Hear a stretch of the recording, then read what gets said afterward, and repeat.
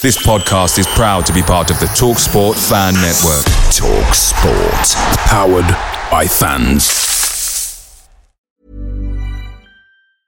You should celebrate yourself every day, but some days you should celebrate with jewelry. Whether you want to commemorate an unforgettable moment or just bring some added sparkle to your collection, Blue Nile can offer you expert guidance and a wide assortment of jewelry of the highest quality at the best price. Go to BlueNile.com today and experience the ease and convenience of shopping Blue Nile, the original online jeweler since 1999. That's BlueNile.com. BlueNile.com. The TalkSport Fan Network is proudly supported by McDelivery, bringing you the food you know you love. McDelivery brings a top-tier lineup of food right to your door. No matter the result, unlike the Owls, you'll always be winning with McDelivery. So there's only one thing left to say, what's everybody having?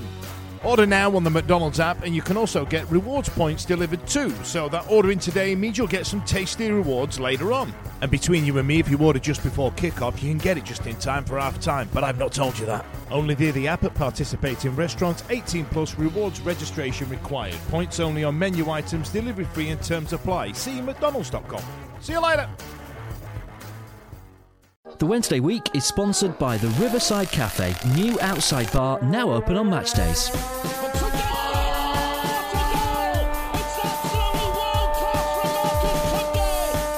a chance here, a great save by Turner from McClare. Mike Hunt, a terrific goal by Sheridan. Rexman against Jones. Get in. You could have two goalkeepers in there that would have trouble saving that.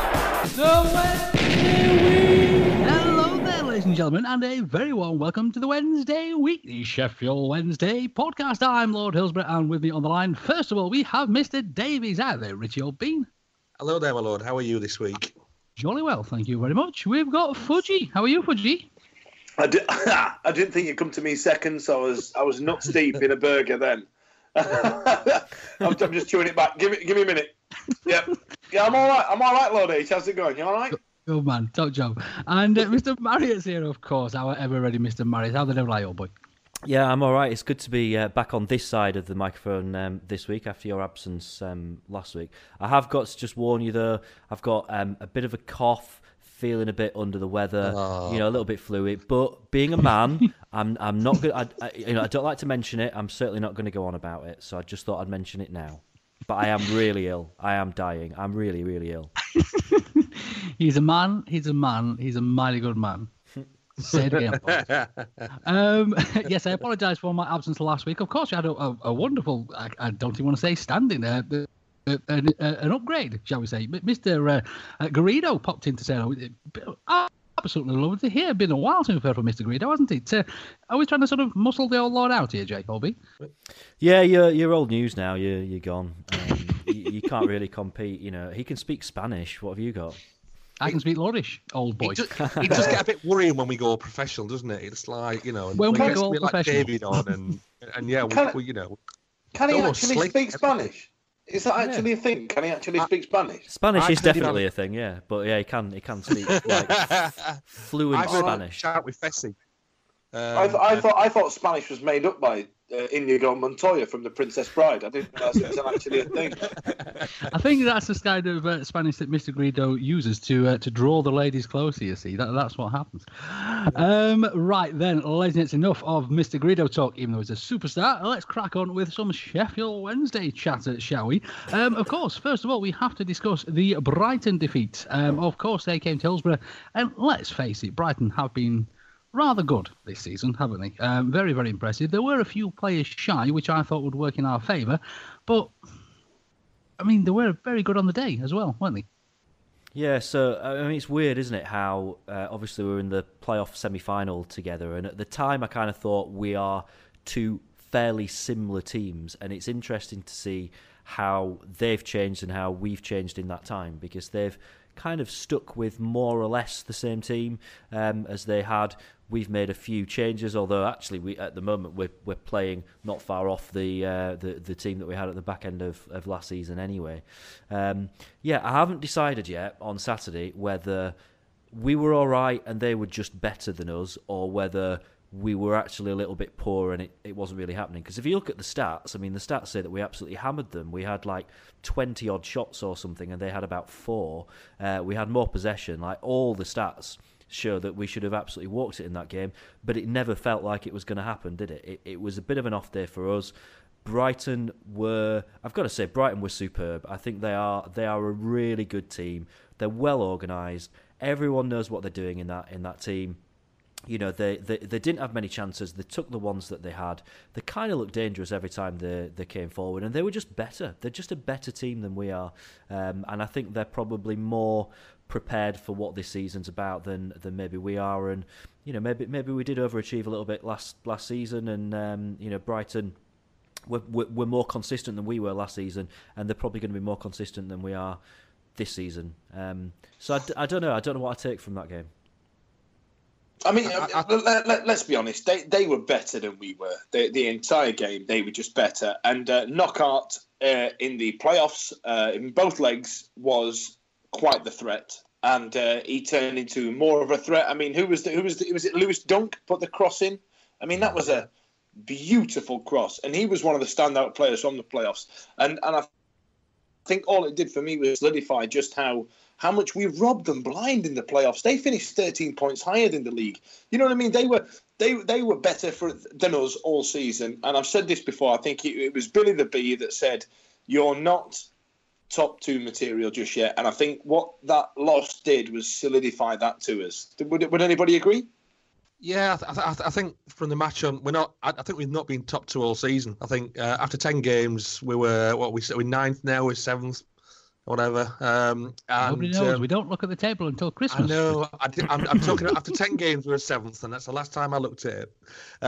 But it's kind of where you need to be. And I suppose we're 7th says a lot that, you know, we're not in the top 2. And I know Huddersfield are in the top, and I don't think they will be at the end of the season. But yeah, I think we're going to be a playoff. It's going to be playoffs again this year, I think. And the Brighton game was. It's frustrating, and I think a lot of people around me were giving it a few boos and everything, but I just thought they were a better side. I don't think we were particularly bad, or you know, we didn't do things, and I still don't think the players are all firing and they're not all on form at the minute. But I just think Brighton were a better side on Saturday. There were a couple of players that had a bit of an off day, weren't there? I think that Bannon looked tired and looks a bit. I always think he looks lost in that role, and I know some people say that they don't. I've said a few times on the pod that I really think that deep line midfielder is a really important position, and we keep getting it wrong. I don't think that Bannon's the answer for that, and I know not everyone agrees with that, but I kind of felt that Saturday was proof. And it was interesting actually that in the pub before the game, when the team came out, and obviously he'd not played David Jones. And my friend John said, I think that's a mistake against Brighton. I think that they're very strong coming forward, and we need that extra defensively minded player, which Bannon isn't. And I sort of dismissed it a little bit and went, yeah, but we're at home. It's all right to have a different team that you play at home to what you play away. And he was absolutely right in hindsight, because they, in terms of midfield, they were just better. They closed us down. They played the ball a lot more incisively and looked like they could turn defence into attack very quickly, whereas I think we were a little bit sluggish in terms of getting forward on Saturday and couldn't really create. Brighton are very, very strong defensively, whereas we weren't. I think we looked a little bit weak defensively, and it's not the first game this season where we've seen that, where we look really vulnerable. And the risk of sounding like a bit of a broken record, we've really got to sort out who it is that's going to play in front of the back four, because as much as it's important to have certainly a settled centre-back pairing, ideally a settled back four, that defensive midfielder is just as important, and it needs to be a settled position. That it needs to be someone that gets to know the way those four defenders work, and that's something it feels like we're a long way off at the moment, which is a shame, because it's going to cost us that. The thing is, Carlos, and don't get me wrong, we've all seen the speculation about Carlos and all the rest of the nonsense that people are putting out there about him, but he is not a defensive-minded manager. It is that simple, isn't it? He always said he doesn't give two hoots about clean sheets or anything at all like that. It's just outscoring the other team. So we've seemed to have gone from one extreme with Mr. Stuart Vanilla right over to the other extreme with Carlos, when we could really do with something in the middle there, couldn't we? And maybe as we all saw last season, that something in the middle is Hutch in the chuffing middle. And I know that there's other people going to not get a game because of that, but to me, it makes perfect sense. Couldn't agree with you more. I think that we last season I thought we looked at a different team when we'd got Hutch playing than when he wasn't there, because he is so strong defensively and he allows those fullbacks to push forward, and he allows us to drop to that back three when we need to do it. We can't do that at the moment. You can't do that with Bannon. You arguably probably can't really do that with David Jones. He's not, by design, he's not a defensive midfield player. He's actually an attacking midfield player, but he's better suited to that role than anyone else we've got at the moment. If we can sort out a centre-back pairing that doesn't include Hutch and move Hutch back to that position, then great. I don't think that's going to happen, though. Carlos doesn't seem interested in that. He's said quite consistently all season that this season Hutch will be a centre-back, and doesn't really appear to be kind of wavering in that. He seemed quite firm about it.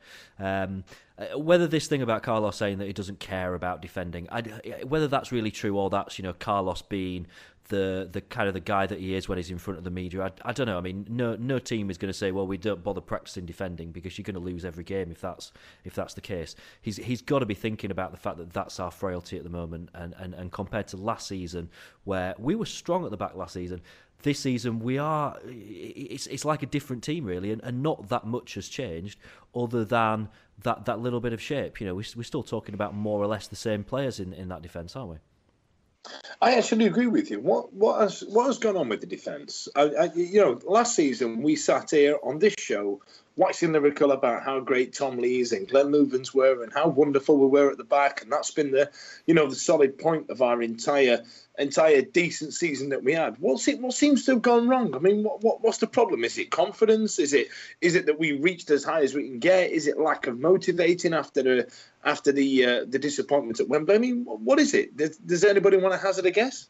I mean, Tom Lees has been in the Sheffield Star tonight, actually Tuesday, and said that he doesn't think he's in the same form he has been for the last couple of seasons. He's not happy with his form. And I think probably we could say that of a few players, to be honest, throughout the team. They're not hitting those highs they were last year, but we know they're capable of them, and that's where my positive is. That these players like Lees and Westwood, I think, said it as well. There's more to come from them, I think, and it's just we could do with that coming along sooner rather than later, to be honest.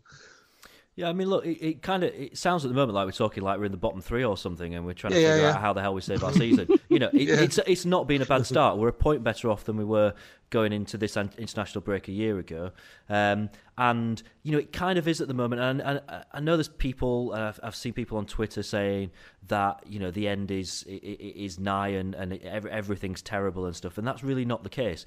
We're actually kind of on the verge of a really big breakthrough, but we've been saying it for a few weeks, and it's still not really fallen into place. Even the games that we won, and we said this at the time, there's a slight worry when you're winning games in the last minute. I think it was Fudge that made this point, and it was a good point. When you're winning games in the last minute, it's great, but it's just that little bit of a worry about that's not really a system that you can employ for the whole season. And we've maybe been found out a little since then. But it is fine margins, isn't it? And that's the Championship. If we can just plug those little leaks at the back, and it could be as simple as someone that's dedicated to that deep lying midfield role that does it and gives the back four the confidence to be able to play like they did last season, and that solves the problem. It might be something dead simple. It's not. We can't come up with that because we don't see how they're playing on the training pitch, and we don't know what's going through Carlos's head. We've got to have faith in Carlos to sort that out. I can understand why there's a few people questioning Carlos at the moment, because it doesn't feel like he's close to figuring it out. I can see why people are getting a little bit frustrated. But we've just got to put us trust in him. He took us to Wembley last season, the best season that we've had for many, many years. And I've still got confidence that we can solve the issues that we've got this season. And we're in a position whereby we can make a push for the top two. We shouldn't be saying that we'll rule that out. It's kind of hard to see at the moment. We can certainly make a push for the playoffs. There's such a lot of football to play between now and the end of the season, and we saw last season how once you start winning games, it can become really infectious. It might not be that far off.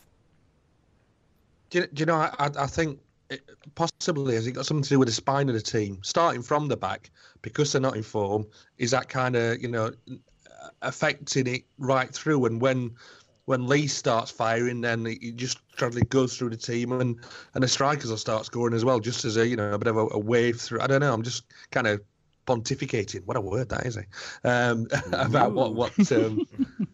But we should maybe get Vic to get in touch with Carlos again after he nearly picked the same side that she suggested this weekend as well. You never know, he might listen to her again. Oh, in that case, we can just blame Vic, can't we? Yeah, absolutely, I think that's why she's not on tonight. She came up with this story about how she was really tired because she'd been at a posh do. It's not. It's because she made a big deal on Twitter about how she'd sent her suggested team to Carlos and he picked that team. So, I think she might be feeling a bit sheepish. I think we should play Westwood in goal, Lee's at the back. Yeah. Is that your Vic impression or your Carlos impression there, Richie? Well, more Vic than Carlos, I think.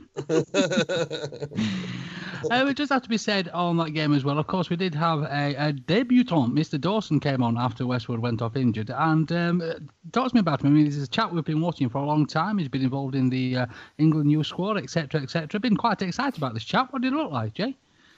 If I'm honest, he looks a bit nervous, but the defence was playing quite nervous as well. I mean, coming on to make your debut against Brighton of all teams is a heck of a debut to make, isn't it? It'd be great if we could have given him a run out in a cup game or something before now. So I think it would be very difficult to judge him off the back of that. I don't think he was particularly at fault for their second goal. I'm not sure that. I think his positioning was probably right, considering the fact that the ball was pinging around the box a little bit, and you've got to put yourself somewhere. So I don't think he can kind of have a finger of blame pointed at him. But I think after that, he looked a little bit nervous. It's going to knock his confidence a little bit, and that's why we know we've got a really good goalkeeping coach in Andy Rhodes that can pick him back up if he's been hit a little bit. And it's been great to see kind of him talking in the papers and stuff about how proud he was to make his debut. So hopefully any kind of bad thoughts he's got off the back of the Brighton game he can forget about and make a real push to become part of that first team squad now. Absolutely. We do have a really good just a goalkeeping situation at Hillsborough is probably, I think it's always been fairly good. We've always had good goalkeepers, but especially at the minute with two youngsters like Wildsmith and Dawson coming through, it bodes well. And it just shows that Keane's not even getting a sniff at the first team at all. Well, isn't it? he's injured though, isn't he? We're flipping crap at keeping goalkeepers is he actually fit. Injured? That's the problem. We've got 3 goalkeepers injured now, and only 1 that's fit. So there's some hard work to be done over the next couple of weeks to resolve that. Is it too late to put Bully back in a keeper shirt and just stick him on the bench, just in case? You can register him, Honestly, Dave, he's 6'7" or whatever. He can leap around a bit. He's good at throwing himself on the floor. Get him in the net. Well, we could go back to Ersty. I mean, Ersty's there in a match day, isn't he? So, drag him out and get him in goal again. Quite literally a Phil the thing these days, wouldn't he? Bless him. But no, it was a disappointing game. But as we've all said, Brighton were a very, very good team. And fair play, we're not going to win them all. And sometimes other teams are just better. And it is terribly disappointing, especially after essentially beating them 4 times last season. Yes, there was sort of circumstances that lent in our favour last season during those wins. But hey ho, we just move on to the next one. Whether you're celebrating a birthday, a wedding or anniversary, maybe you've passed your driving test, or you've landed a new job. Well, whatever your reason for a party, the Riverside Cafe is the perfect location on Catch Bar Lane overlooking Hillsborough Stadium. To inquire about hiring us for your function, call 07989 856 054 or 0114 232 6121. Now looking at the season as a whole so far, I think we're just past the first quarter now, aren't we? So can we start to sort of look at the team? Is there worries that we have? I mean, obviously we've been speaking about the defensive frailties, but there's been some cracking football played. We have to say we've not been battered by teams, have we? There is some really, really sexy football being played at Hillsborough at the moment. My concern is that we're conceding first every time. Is anybody else worried about this? Oh, I'm used to letting everybody else go first. Just ask Lady H. Oh. Didn't we have an issue with this last season as well? that starting quite slow was a bit of a thing, and it would sometimes take us until half time to kind of get things right, and sometimes a substitution or two, and that would solve the problem. I think it's a bit of a Carlos thing. I don't think Carlos doesn't seem to be the kind of manager that panics about things. He takes it all in his stride, and has an idea in his head about what he's going to do to change things, to sort it out, and some of the time gets away with it and it works, and then some of the time, like on Saturday, it doesn't work. But it is a worry. I mean, you're not gonna. It's gonna be bloody hard to get promoted to the Premier League when you're nearly always conceding the first goal. I mean, it's like giving the opposition a goal lead, isn't it? I seriously think it will turn around. It will come to a point where we start to keep the clean sheets and everybody starts to come into. I'm not saying everybody at once, but the majority of the team will be in form, and I think at some point we will give somebody a good hiding. I really do, and I think that'll be then the kind of the charge then to finish in those top six and hopefully top two. It's weird you've said that, Rich, because I think there was time hop on my blower that kicked in, and it said something along the lines of a tweet that I did. I think it was last season that said 2 goals down. Don't worry about that. Take some Sheffield Wednesday. I think we've had a stuttered start. We have, and the Wednesday fraternity, and I think probably the rest of us maybe thought that we'd kick on, we'd pick up where we left off last year, but it's not happened. It's been essentially the same start as what we had last year. So there will be a game. There will be that victory. There will be that one thing where we all of a sudden become, oh, hang on a minute, we can do this. But I'm just concerned that it might be a little, too little, too late. Do you know what I mean? Like it was last season. Well, last season we sort of hit form at the right time, didn't we? Which pushed us into the playoffs, because we were sort of picking points up as everybody else was essentially chuffing up, weren't they? And we managed to sort of scrape our way into the playoffs, which, again, if that happens again this season, brilliant. Everybody's happy. But again, we're not known for being a patient bunch, shall we, us Wednesdayites, unfortunately. And we do have very, very short memories as well, because, again, very similar conversations. If we go back to episode 9 of last season, I'm sure we were having a very, very similar conversation. But have you been listening back, though, H? Have you been having a little listen back as to what we were talking about to see if it was the same old nonsense that we were spouting? Is that why you know so much about Rotherham? We've all got better mics, though, haven't we, this season? We all sound a little bit better. The quality's gone up a bit. Of the podcast, yeah. You included me in the podcast. I wasn't there last year at episode 9, so Yeah, no, that's where our season went tits up. Hey. But no, I mean the one person that patience does really matter with is Mr. Chansiri, isn't he? I mean, we've not heard a great deal from him just recently. And do we think that Mr. C is going to have that patience to let Carlos do what he's doing? They've always had, as far as I can see, a perfectly amicable relationship. Best of chums. We've all seen the photos of them hugging and all the rest of the bits and bobs that chairmen and managers get up to, I assume. But is Mr. C going to have that patience? Well, we don't know yet, do we? This is the interesting thing, because we know he came in and originally said that he was going to stand by Stuart Gray, and then fairly close to the start of the season, he pulled the plug on that and got rid. Probably with justification. I can understand if they talked and realised that they got different ideas about what kind of football they wanted us to play. But we don't really know, do we, yet, what kind of chairman and owner he is when it comes to managers. We've seen the guy at Aston Villa, who we all acknowledge is a complete nut job, kind of show his card this week by getting rid of Di Matteo so quickly. And we've seen clubs in the past where they've kind of marked their cards quite early in terms of not having much patience. We really don't know. I don't know whether or not Mr. Chansiri is the kind of guy that's going to have patience. He was very clear when he came in about wanting to be back in the Premier League for our 150th year. We've talked before about this, about how he's a proud man, and the culture in Thailand is that if you make a promise, you've got to keep it. That's the one. And he will not want to miss out on that, or he'll certainly not want to kind of miss out on it without a damn good fight. So another couple of bad results, and it's very possible there will be real pressure on Carlos. Whether that's right or wrong, that is football in this day and age, and we've seen today with Cardiff getting rid of their manager. Cardiff, and appointing Neil Warnock, which is a very strange call, and great to have him back, but a bit of an odd one. That silly season is starting, isn't it now? Managerial merry-go-round is getting underway, and there will be managers becoming available, and if you're a chairman that's maybe just thinking about pulling the trigger, then if a manager becomes available and you think, ooh, now they could do a job for us, then your hand might be forced. I don't know. It's weird. We don't know what kind of chairman Mr. Chansiri is yet. He might be a dead loyal guy. He might stand by him, like you say, Lord H. They do seem like really good mates. They seem to genuinely like each other, and he's backed him, and he's put his faith in it, and he doesn't seem to interfere with team affairs. He seems to trust him. But it's a results business, isn't it? And at the moment, we're not in the. We don't look like we're going to be in the top 6, and that's got to change. We've seen that Mr. C has put his stamp on the club pretty much firmly, hasn't he? I mean, he's come in, the kit's changed, the badge changed, we've got elephants outside, etc., etc., etc. So he's not scared to put his stamp on things.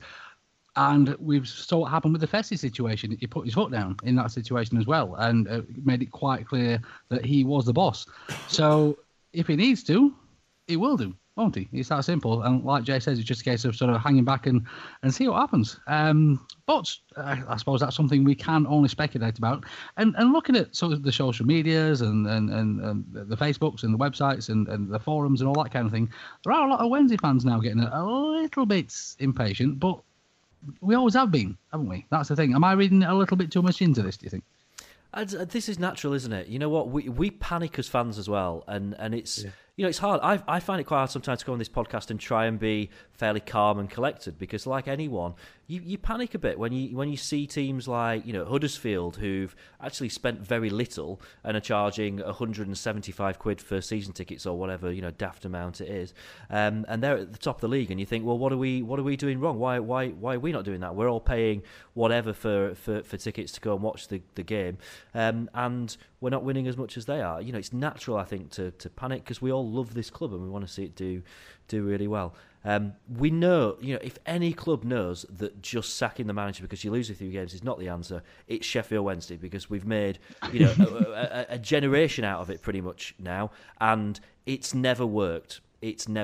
So I think that we're right to stand by Carlos until the point where it's really difficult to defend the position that we're in. And we're a long, long, long way from that at the moment.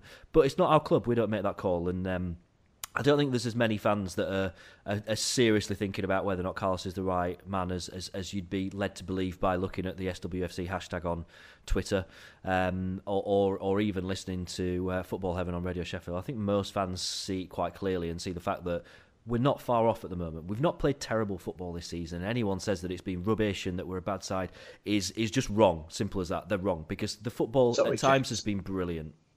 Sorry, have people been slagging Carlos off on Football Heaven? I don't get it down here, so obviously God, yeah. I don't get to hear it. But I turn it off. The general consensus. Yeah. I'll be honest. I've not listened to it so far this week, because I find it really annoying, and the fact that because of my job, my day job, I can't ring up. I can't get involved in that, and I hear people say stuff, and I'm like, I need to respond to that, because that's just ridiculous, and I can't do it. So I find it easier to just not listen. Could you not go on and make come on some kind of gruff voice and just pretend it's not you? Hello, it's Tony here from Shirebrook. There we go, exactly, Tony from Shirebrook. There we go. That's you, is it? Can you imagine how sad it'd have to be to go on some kind of an audio forum and disguise your voice into somebody else's? It'd be ridiculous, wouldn't it? That'd be absolutely crazy. Tony from Shirebrook sounded like he was a Cockney as well, to be fair. Right, yeah. There was obviously you guys would have heard, it was a cracking chap on there the other day who had sent Carlos a tweet with his views on the game, and was very annoyed that Carlos had then blocked him after reading I heard that guy. I love that guy. I think he's brilliantly entertaining. Absolutely. That's We should get all him on I'll here. say. One day. Absolutely. If you listen, LB, give us drop us a line. We'll not block you. You can say whatever you like to us. Crack, you should see some of the tweets I get. It's ridiculous. But yeah, if you ever want to come on and say hello, happy to have you, old boy. Right then, ladies. So there's not been a massive amount of Sheffield Wednesday news this week, obviously with one thing and another. But one wonderful bit of news for us, and I know we keep harking back to this, and we've always said we're trying our very best not to get excited and ridiculously pumped up about this, but Mr. Hurst Jr. stuck a chuffing hat-trick in against Leeds, didn't he? Which is brilliant. And looking at the goals, there were all sorts of different goals as well. I am so excited about this boy, and I can't help it, and I'm sorry. George Hurst wearing his dad's disco pants. Oh, my word. Have you seen the goals, chaps? Yes. Yeah, there were three great goals.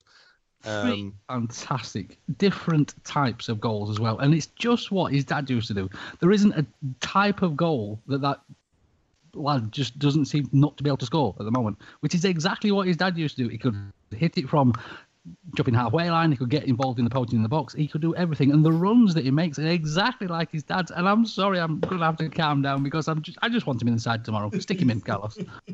I'm getting carried away, Lord H. I think on behalf of Eddie, I've got to say that, we're all very excited that at some point we're going to have the name Hurst on the back of his shirt, but I don't think we can have number 9. Am I right? Is that not Dapon's boy or nephew or something? It's Adam Reach now, isn't it?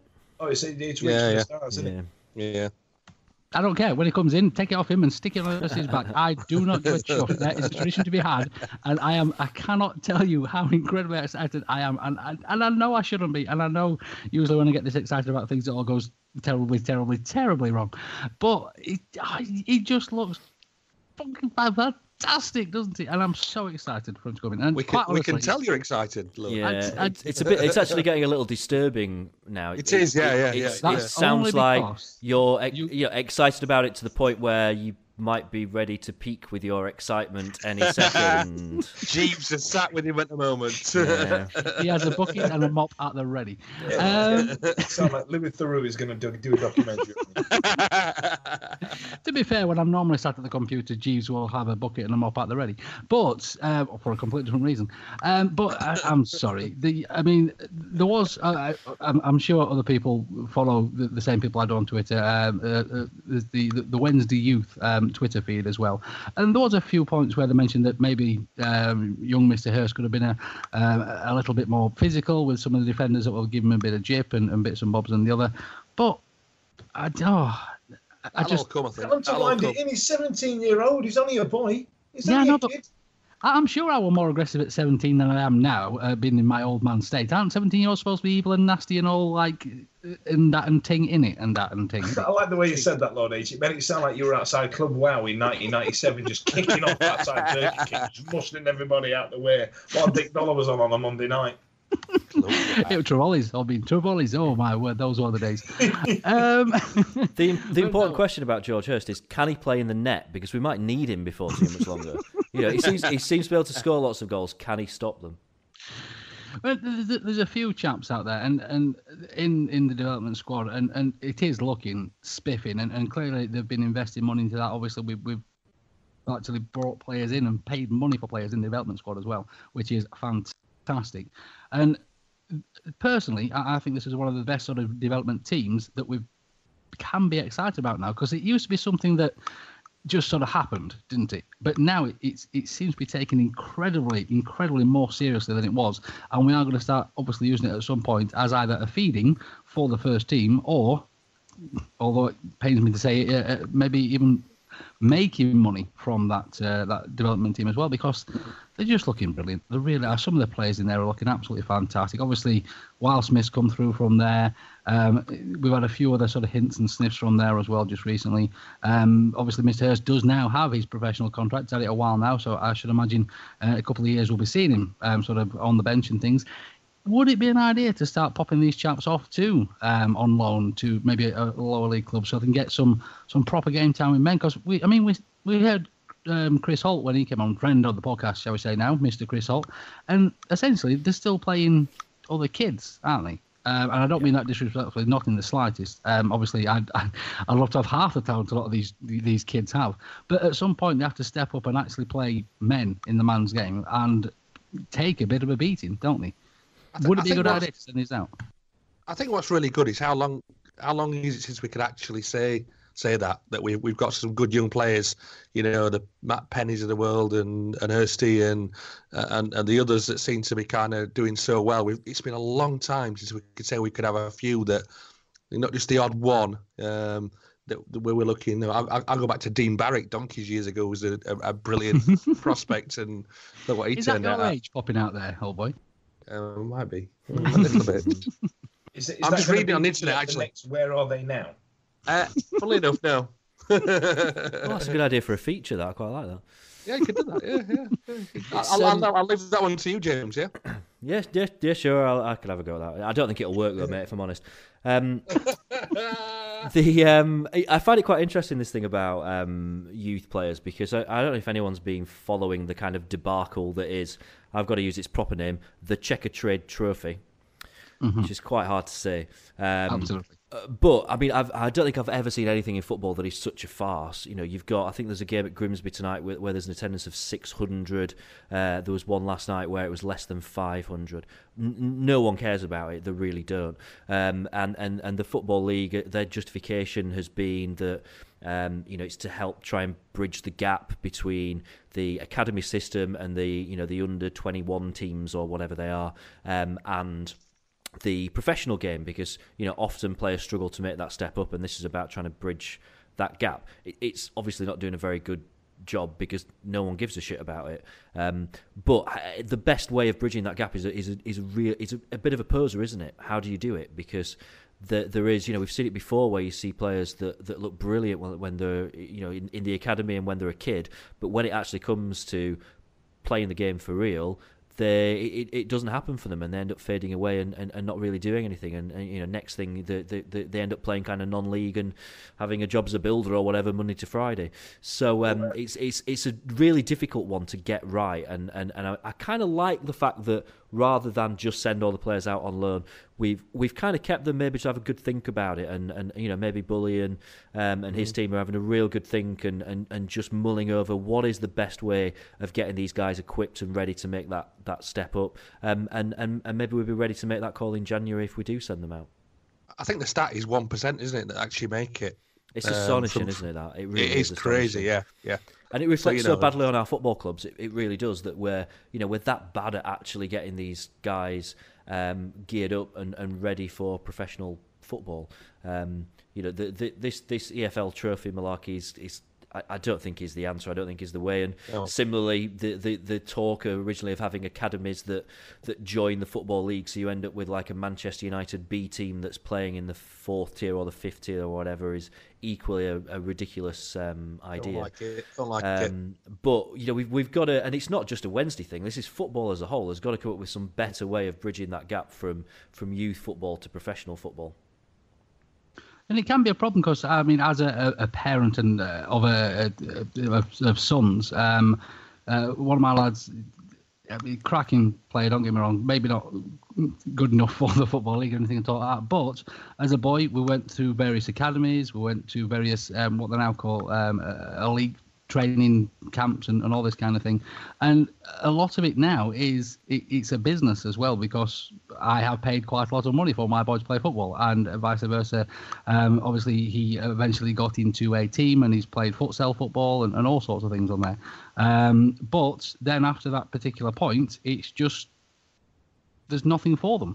And it's they obviously get the skills from the mom then. Oh, clearly, absolutely, yeah. It's clearly just a manipulation of the brand. It's clearly just a point where they try and go, we've got a brand here. We can do a football school, charge the parents as much as we want to get involved with it, and then there's no guarantee of any kind of contract at the end of it. I think actually I texted you yesterday, didn't I, James, and showed you that. What was it? That there was a radio station down here doing a journalism course, and you could pay $4,500 to be a radio journalist. There was no guarantee of a job at the end of it. It was just literally some bloke from the radio going, "Yeah, you can be a journalist now." Oh, well, I didn't even get my, I didn't even get my headgear to stitch up Sam Allardyce. You know what I mean? They didn't give me any of that. There's no promise of that. It's literally just a manipulation of the brand, and that's the way it's gone. However, I agree with James. I think it's a great bridge between, that developmental squad level to football league level, but there needs to be something better, because the Checkatrade Trophy, the only thing that's good for is over 1.5 bet on Sky Bet. You know what I mean? It's a farce, isn't it? It's such a joke, that competition. It was bad enough when it was whatever it was last season, the JPT. But what they've done to it is just destroyed it. And I think they've devalued it big time, hasn't it? Yeah. It can't be difficult to come up with some way of moving that forwards. Get fans, do something that gets fans interested in youth football, whether it's a really good youth competition that some of the lower league clubs have got a chance in. Because you think about some like clubs like Crewe, who've got a really good reputation for bringing through young players, and even teams that are in disarray at the moment, like Bolton, who've always had a decent reputation for bringing through young players. Blackburn have always had a decent youth system. Oh, don't start with Blackburn. Well, he's not on tonight, is he? He's a bit tired from job hunting. So yeah, I mean, there's clubs that have got really good reputations, but I don't think many people know it because it's such a hidden thing now. Youth football, there's just got to be a way of making it better and setting these players up better. There's got to be.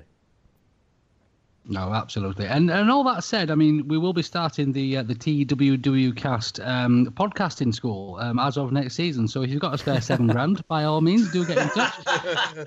And you too could be podcasting with Dan Fudge, Rich Davis, and James Marriott next year. That's brilliant. Are we each going to take one class like Dan Fudge will do, how to get knob gags into everyday conversation? Whatever conversation is, he will show you a way that you can get a knob gag into it. There's always some way to slide in a knob gag, isn't he? Oh boy! I've just set up the first bank account, which goes directly into the Riverside Cafe to go behind the bar too. Right then, ladies and gents. So let's crack on, shall we? Now, of course, as we said earlier, there has been scant Wednesday news this week. Obviously, international break coming up as well.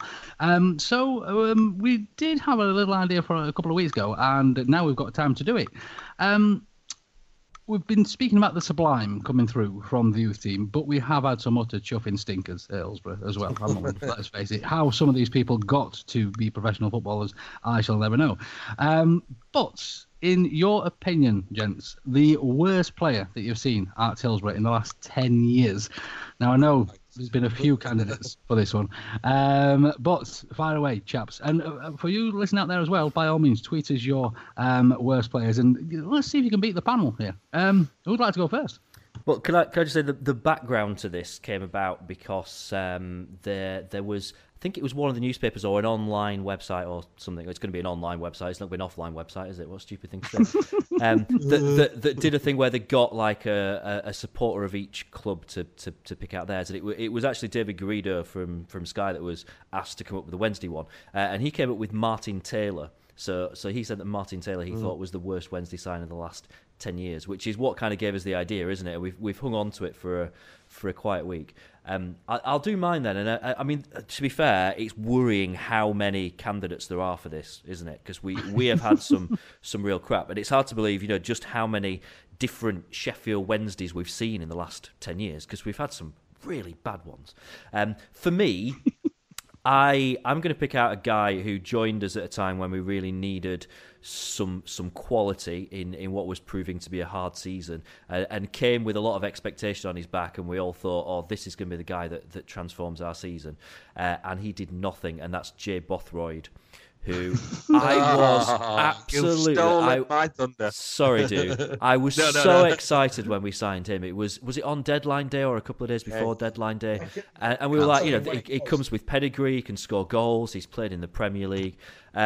And I really struggle to think of a point where he actually had a good game for us. The relationship he had with the fans broke down. I think that he was very, very open about the fact that he just didn't give a toss and really didn't care. And it became one of probably the most disappointing signings that I've ever seen us make. So that would be mine. I think was the day that we also signed Niles Barkley. It was the same day, and the first game they both played was a 3-0 drubbing away at Brighton.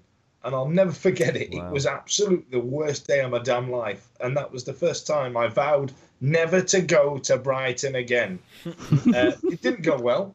And I think that was all. Lord Hillsborough remember this. I think that was a day that we coined "Beastie's nipples" as a phrase. So every cloud. I think it was greasing Beastie's nipples, if I'm not wrong, old boy. Rich. I'm just looking. I was going the Bothroyd way, and I've just Googled this, and I've got a wiki page up, and just looking at the names, some of the names over the last 10 years. So we've got Chris Adamson. We've got in there. We've got. Look at Aaron Aldi. Do you remember him? Vaguely. He was in the last 10 years. There's some real names on here, but it's Julian Bennett is one that stands out as being one that you thought, going to be a great left back, and never ever delivered in the 29 games he played for us. It's such a hard one because there has been some. And going further back, we've had some real shit, haven't we? We really have. We really have. Can I have like a secondary option? I'll let you have Bothroyd if you want, because I did have a kind of a close runner-up who was again someone that we signed on loan. This was in the League One days, and again came with a lot of excitement. Joined us from Tottenham and proved to be absolute toilet, and that is John Bostock. He was going to be mine. Yeah, really. Yeah.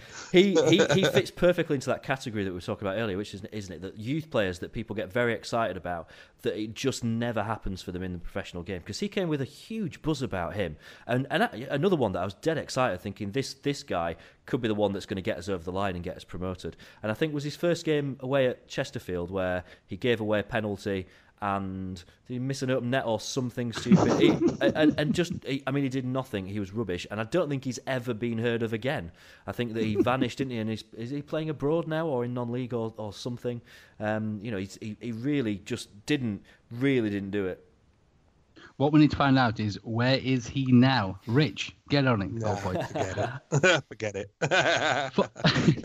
For me, the one that really, really, really disappointed me, who I was incredibly excited about, and it wasn't that long ago, was Mr. Petnik, who looked on paper fantastic. Obviously, we saw the YouTube vids of him. He even got his own Wednesday week song, which I am still incredibly proud about. But he just came, didn't do a great deal, and then chuffed off because he didn't like it, did he? And I was gutted about that. He had a lovely name, fantastic flowing locks, and a brilliant Wednesday week song. Tubes from Soccer AM as well. Like Tubes from Soccer AM.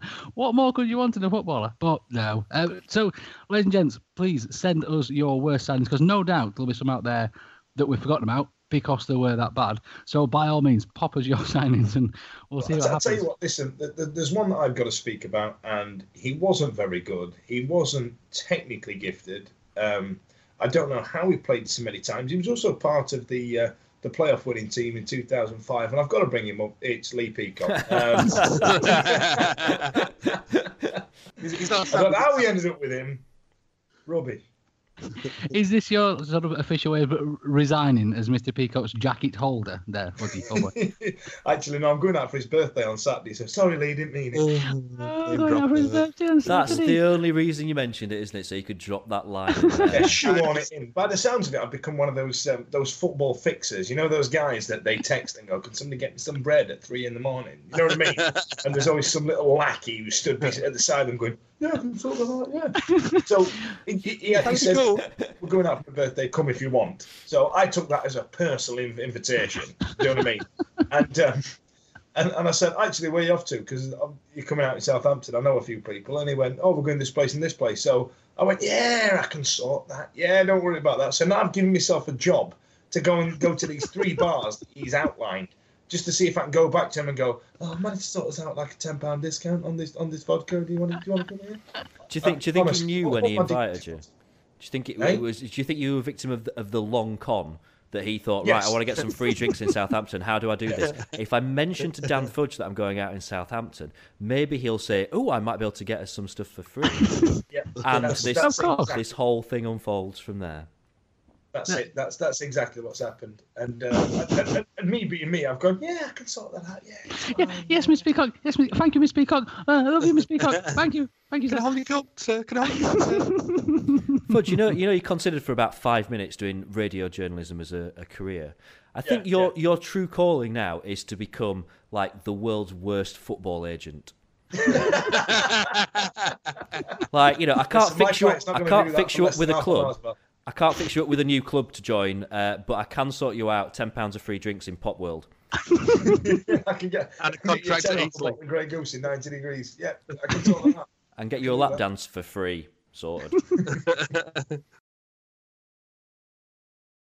It's weird you've said that, but yeah, I can do that and I can get my free lap dance. If you're ever in Southampton, kids, give me a nudge. I'll see my mate Sam. Sorry, Tegan. That's the name she goes through. I'll sort her out. She's not on Twitter. She's on my Instagram. Go and have a look. Thank good. I thought it was going to be from you then, Fudgy, old boy. That would be absolutely terrifying, having you shaking your bits and bobs at everybody. No, none of us want that. Before we move on, I've just come across a player. Don't take that literally. There's a player that does rival Bothroyd. Ooh. Francis Jeffers. Oh God, is that within the last 10 years? I'm surprised that Jeffers didn't get a nudge. He was the player that said that was it Laws said he'd never going to play for us again because I think he got sent off against the heady heights of Port Vale, I think, or something like that, didn't he? According to this here, 2007 to 2010, 54 appearances. How many goals did he score? 8. 7. 6. 5. Do you know what? This is a true story that all right, don't all complain here, but at Wolves away last season when I was stood outside the pub talking to James Kay because he managed to get to that game last season. And we were bombarding him with questions, and one of them was, who's the best player that you played with at Wednesday? And he genuinely said Francis Jeffers. He said that on the training ground, he could score goals for absolute fun, but the players that he was playing around at that time just weren't good enough. He was so much better than them that he could not score goals for Wednesday. That's a true story. I suppose it does kind of make sense because before he came to us, he did have a belt in time, didn't he? He was, again, very well thought. He was fucking rubbish. He was 18 years old, scored a couple of goals for Everton, and he signed for Arsenal for an obscene amount of money, scored 1 goal off his ass, and then spent the next 5 or 6, 7 years just trawling around from club to club trying to regain the form from when he was a teenager before he started on the fags. Bollocks to him. He was absolutely bloody rubbish. He was just an horrible bloody scouser. That's all he was. He used to play next to Duncan Disorderly. That's how bloody good he was. And Duncan Disorderly, once again, was shit. He was just a big Scottish shit kicker who could just jump higher than everybody else. Bollocks to Francis Jeffers. He was bloody rubbish. Here's a question. Where would you find all of the following in one place? Chairs, tables, beer, Vic, James, more beer, Dick Yow, Eddie, more beer, and the rest of the Wednesday week gang. That's right, it's the Riverside Cafe's new outside bar. All of your favourite lagers, ciders, soft drinks and hand pump ales are now available outside. Come and see the gang and give it a try. The Riverside Cafe's new outside bar, now open on match days. Right then, ladies and gents. So, last little bit for this evening. Does anybody have any little bits? Yeah, I have some bits on the back of the what we were saying about shit players. Does anyone remember Christian Maryleb? No. What? No, I tell you what it was. Christian Maryleb was the product of when Ron Atkinson came and joined us again at the back end of the 90s. Do you remember? Austrian geezer. Yeah. Ooh. Yeah. My word, it's ringing a little bell in the back of my noggin. He was terrible. However, the best 90s centre parting that anybody's ever had. That's my little bit. If anybody's 97 to 98, 7 appearances, no goals. Wow. If anybody's going to appreciate a 90s centre parting, it's going to be Fudgy, isn't it? I've got a couple of things. Do you know, I've just realised that in my random notes that I kind of scribbled down after the game, we forgot to mention about the Brighton thing, about the Abdi hoo-ha. which subsequently turned out not really to be a hoo-ha at all, did it? Because I don't know if this was going on online as well, but certainly in the pub, there was this rumour that went around that he was originally named on the bench and then he stormed out and refused to have anything to do with it. And then it subsequently turned out that actually he was just ill and he'd gone home because he'd got flu. That ended up being nothing. But we forgot to mention about that. Right, what else? Huddersfield sold out, which I thought was worth a mention. Brilliant. Yeah, I know, right, we're in no position to kind of moan at other teams about tickets, but it's annoying me a bit they've only given us 2,000 when we've had 4,500 for the last few seasons. And I get that more teams are doing this now, whereby they're splitting their away end with home fans to try and kill the away atmosphere. They're also charging us 30 quid a ticket, and it's a tenner for home fans, which I just think is a bit crap. Now, I get the fact that, if there's any club in the league that can't complain about this, it's us, but I needed to say it. No, you're quite right. Absolutely. Yeah, it just, I just think it stinks a bit that, if at least we rip off home fans as well as away fans. Bloody hell. Exactly. We rip off everybody equally. We're an equal opportunities rip-off merchant. And one final thing, which is a bit of sad news actually, which is that a Wednesday fan that a lot of people might know, they'll certainly know him by face if they don't know him by name, has passed away in the last couple of days. And this is a guy called Michael Plum.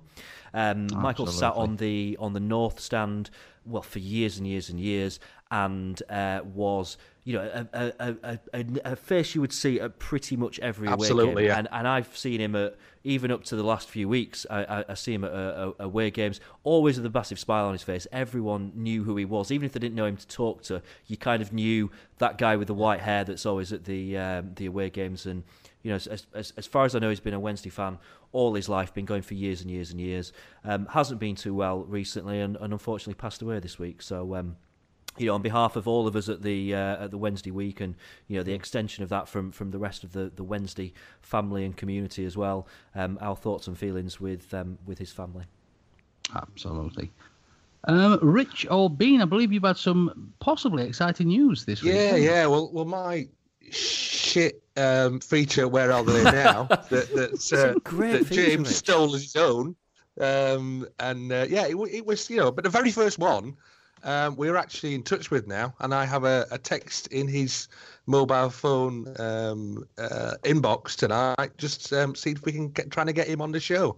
But I'll leave it till later, see if we can actually get him, and then we'll bring you on next week. But it's quite an interesting one. Does that mean that there is no Where Are They Now? There isn't one this week, no. What do you mean there's not one this week? It was my favourite feature for James to ruin. Exactly, yeah. Well, he came out with one last week, Land's Key.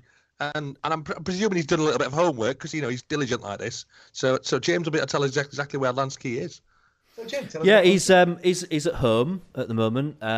He's just watching a repeat of 9 out of 10 Cats Does Countdown because he's a big fan of it. He says, I've just Skyped him now. He's fine. He says hi. Rich, why don't you do, since we talked about him earlier, why don't you do John Bostock? John Bostock on Where Are They Now? What do I know? Well, yeah, go for it then. John Bostock is your man. I'm just trying to scrolling down my list. I've got this playlist up. It's quite good, actually. All right, I can tell you, John Bostock now plays for RC Lens, which is the team that Hafiz Mammadov bought. We actually talked about this a few weeks ago, and I completely forgot about it. But he joined them on a 2-year deal. He scored five goals in 10 games for them all already. So does that answer that one, or do you need any more info? So now the feature's got to, Rich does a feature where he goes, what happened to this player? Now James just suggests it and then just says the answer straight out. Is that where that feature's gone now? Yeah, absolutely, yeah. Yeah, it'll be dead as of next week. I mean, if you would like another feature to try to replace it, my wonderful father, Old Lord H, presented me with a gift just the other day. A book of Wednesday's I'm going to say Where Are They Now? But no, we blow that one book. That's a great idea. actual book. So I'm going to read. No, I'm not going to read parts of this book. Oh, well, I am actually. It was on this day, Sheffield Wednesday news on this day. On this day, I must admit, it's not been great news in history. After a disastrous afternoon at Villa Park, the Owls were crushed 10-0, recording their heaviest defeat ever in a competitive football game by Aston Villa, which was lovely. That was in 1912. And in 1977, with Wednesday at the bottom of the old third division, manager Len Orhurst was sacked, with coach Ken Knighton putting in temporary charge for first-team affairs. So, as a general rule, this day is really, really crappy for Wednesdayites in history as well. Yeah, thanks for that positive end. Yeah, absolutely. No. Jeez, Louise, it's been a shitty show this evening, hasn't it? Right, ladies and gents, that'll bring us an end to this week. Thank you again so much for joining us. Fudgy, old boy, if people want to see you and your new devices over there online, where can we do that? If you want to see my normal nonsense ranting about Francis Jeffers and screaming at the Green Man pub in London, you can get me at Twitter at Dan Fudge. Give me a shout. I'm normally being miserable about something, to be fair. Richie Oldbean, if you want to get over to you over there on Twitter and ask, where are they now? Where can we do that? Yeah, you can find me abusing James for the next week for ruining my features at Dickie L. When you say ruining your features, old boy, is that... No, let's not go there. James... Let's leave that one. James, old boy, if we want to see the disgusting filth that Richard throws at you, where can we do that? I don't really know how to respond to what's just happened there. Right, if you want to get me on Twitter, I am at James Marriott. Obviously, international break. I'm going away for the weekend, and this was booked long before the football fixtures came out. Guess where I'm going for the weekend? Brighton. Thailand. I'll be avoiding all Brighton fans for the next few days. Can I mention as well, on behalf of Vic, who can't be with us tonight, she's got a bit of a headache and all that. Our online shop, we've had some more sales in the last week, including, I believe, someone's actually bought a Wolves Away T-shirt. So if you do want to buy any Wednesday week merchandise, it's twww.tmill, which is TEEMILL.co.uk, and there's a variety of absolute garbage there that you might just want to own. I'm sorry, I'm going to disagree with that, James. I'm really going to have to disagree. Mr. Eddie, who is not with us this evening as well, has put a marvellous Sasso T-shirt up there. I implore everybody, go and have a little look. It is fantastic. So you will not be disappointed. Yeah, there's even a Where Are They Now one, which will obviously not sell at all, so... It'll go as well as a feature. Yeah. It was on there. I just deleted it. Yeah. Oh, thank you. Thanks, James. Thanks. Love you.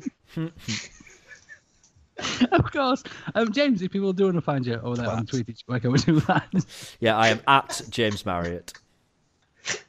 Of course, if you'd like to get over me over there on the Twitter, you can do that at Lord H. I would like to apologise for my lack of tweetage for the last week or so. Unfortunately, I've had mobile telephone issues, or should I say my beautiful, marvellous daughter has had mobile phone issues, who obviously I had to give my phone to because she can't possibly without it.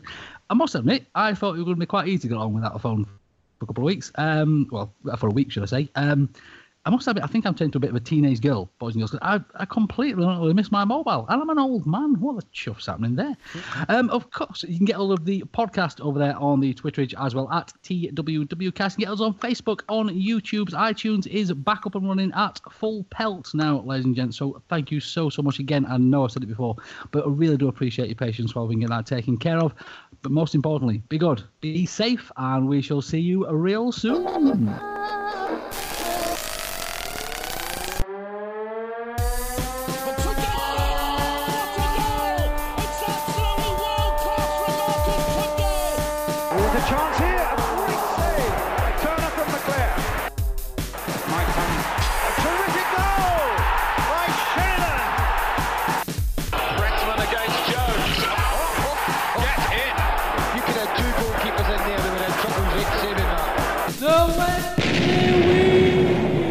How drunk are you, Fudge?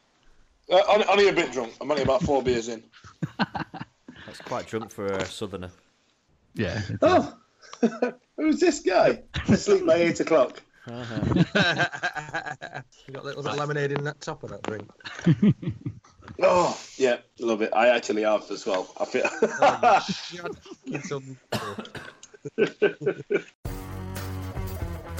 It's the 90th minute. You've got all your mates round. You've got your McNugget share boxes coming down the left wing ready to go. Your mate's already been booked for double dipping and you steal the last nugget, snatching all 3 points back of the net. Le Bosch. Order McDelivery now on the McDonald's app. You in? At participating restaurants, 18 plus, serving times, delivery fee and terms apply. See mcdonalds.com for more information. See you later.